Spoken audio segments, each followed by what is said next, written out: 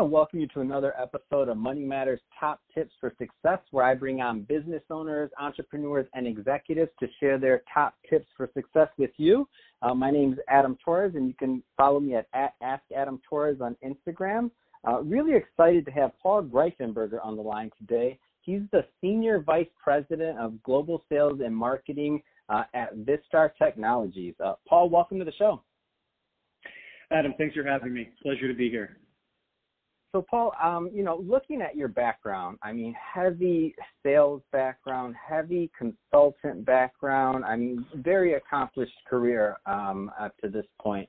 That being said, I mentioned to you, we do have some, there might be a recent college grad or some early entrepreneurs listening. I guess I'd start out with, how'd you get started in business? What was kind of that fire that was lit? Well, when I was a kid, I really didn't have much interest in working for minimum wage, and just sort of hung my shingle out there and did landscaping and basic, helping out folks around the house, and very quickly realized that doing something on your own, taking a little bit of risk, actually from the time you're at a very young age, has financial rewards. That's great. And what's interesting is, I tell you, when I get into people's background, that thought process of risk, there's no right or wrong answer. Like risk and the idea of hanging your own shingle out there, going after it, or not, or taking a more conservative route. Everybody has their different view on what risk means. What's your thought process on risk? And again, this one would be for the new college grad. Got it. Well, it's a very interesting question, and I'm going to guess that risk is somewhat personal in terms of how it's perceived. For me, I would say that risk isn't so much taking the leap. Risk is accepting a willingness to fail in order to succeed. Because if you're going to take risks, inherently there will be failures along the way. So you have to expect it, you have to be prepared for it, and I don't care whether you're a kid going into college or if you're a senior executive, failures hurt. So you just have to be willing to, blast through that and drive to the next success. Yeah, failure, it's a constant theme, right? Failure, if you're not failing at something on some point, it's not possible to go through your career and to constantly progress and to strive for something new without failure. So, what would be a tip or two just for thinking about, okay, you're just coming out of college, maybe you're switching between jobs, you're a little down on yourself because you're like, I thought I had it all figured out. I I went to school for a business, I went to business school, but wait a minute, I'm not working in where I thought I'd be. What would you say to that person? Yeah, well, I would say that there's no clear-cut moment on average where you're typically wildly succeeding or failing. There are steps along the way, and in each increment, you're going to feel a challenge. And the idea is to get through each challenge successfully. So me personally, the trick that I deploy is I think about some of the really challenging moments I experienced as a younger athlete. And because they were very mentally and physically challenging, I was primarily focused on football, I look back to those moments and they still carry me as an adult because it was just one of those things that happened while I was formative. So my counsel would be find what works for you, whether it's sports or some other experience or something to look to when you're looking for strength. Wow, that's a great one. Yeah, like an anchor, like something that you go back to, like, man, I got through that. Like this, it's going to be okay. At that time in my life, I thought that was the end of the world. It wasn't. I'm still here. I love that one. I love that tip a lot. So let's transition a little. Let's talk a little bit more about what you're doing today for Vistar Technologies, and who your company serves, what clients your company serves. Yeah, so Vistar has a classic, complex, enterprise class software challenge. We solve a complicated question, which is how do I price my products or services? And we help our customers apply technology to that challenge. And something that starts out as a very simple question, which is should I charge more or less, rapidly expands into a challenge that really bends, the human capacity to iterate through possible alternatives and outcomes and lets technology take over. For us, it's an opportunity to apply some of the more advanced machine learning and AI techniques that go into, some of these, complex questions.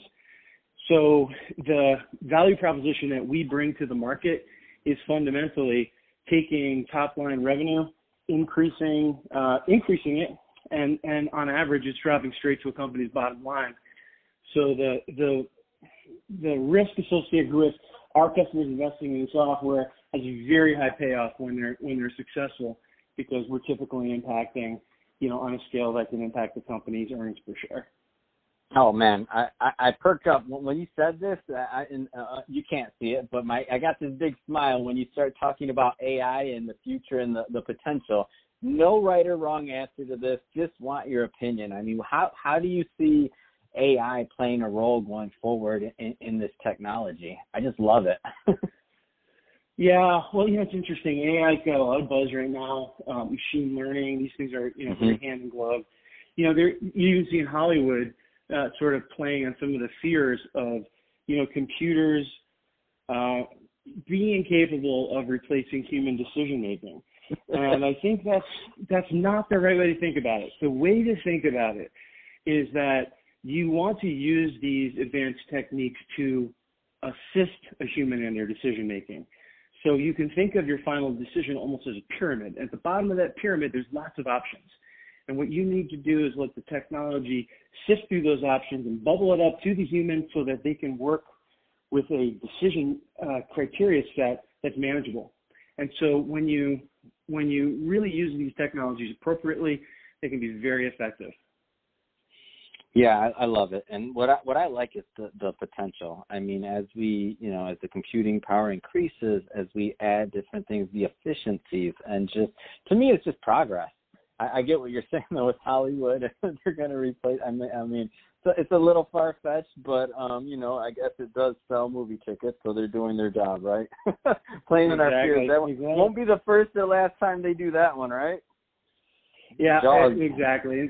So we can have a little fun with it, but in the end, there's some really valuable, business learning that are come from, the application of these techniques. So who would be a typical client for Vistar? Like, do you only work, so it's only enterprise, so we're talking, a client with X amount of revenue, or is it the smaller businesses also? Are there solutions for them? Who's a typical client? Yeah, those who are partaking in this type of technology are typically, Global 2000. And it really cuts across many industries. We do a lot of work in beverage alcohol, but we're in every industry you can possibly think of. Vistar's been around now for almost 20 years. We're a market leader. To give you an example of companies that we work with, our early customers back in the day that are still here with us today, getting value, include companies like Ford, Cisco, GE, et cetera. So, it's the who's who of corporate America.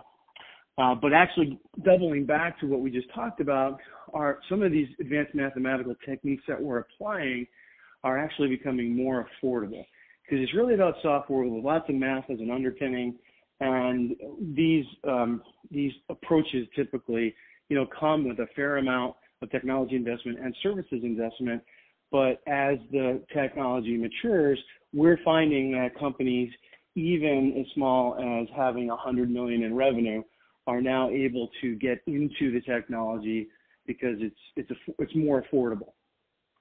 Yeah, that's amazing. I love the efficiencies and how and what's going to happen next as we keep going forward with the development of different platforms and softwares. I was talking to, I don't know if it was a podcast interview or just off the side in my personal life, a gentleman who was talking about, that's what it was. It was an author. He was talking about how when they started a streaming service, I don't know, this was like early 90s, and a terabyte, it might have been even like really early 90s, of memory was something like $1 million or $2 million or something like that. That's now like what, like nothing, right? But when they were starting, like, to pay for bandwidth and streaming, it was like expensive, and it just blew my mind to think. And I'm like, wow. So When you said that, it just comes to mind. It's like, watch it. So right now it's scalable down to 100 million. Who knows? One day it might be down to 10. I don't know, depending or not just for your company, but just in general how it goes with the advancements. I love it. So that being said, I really appreciate, Paul, you coming on the show. I appreciate you sharing your knowledge and also your career with myself and also all of the listeners. So thank you.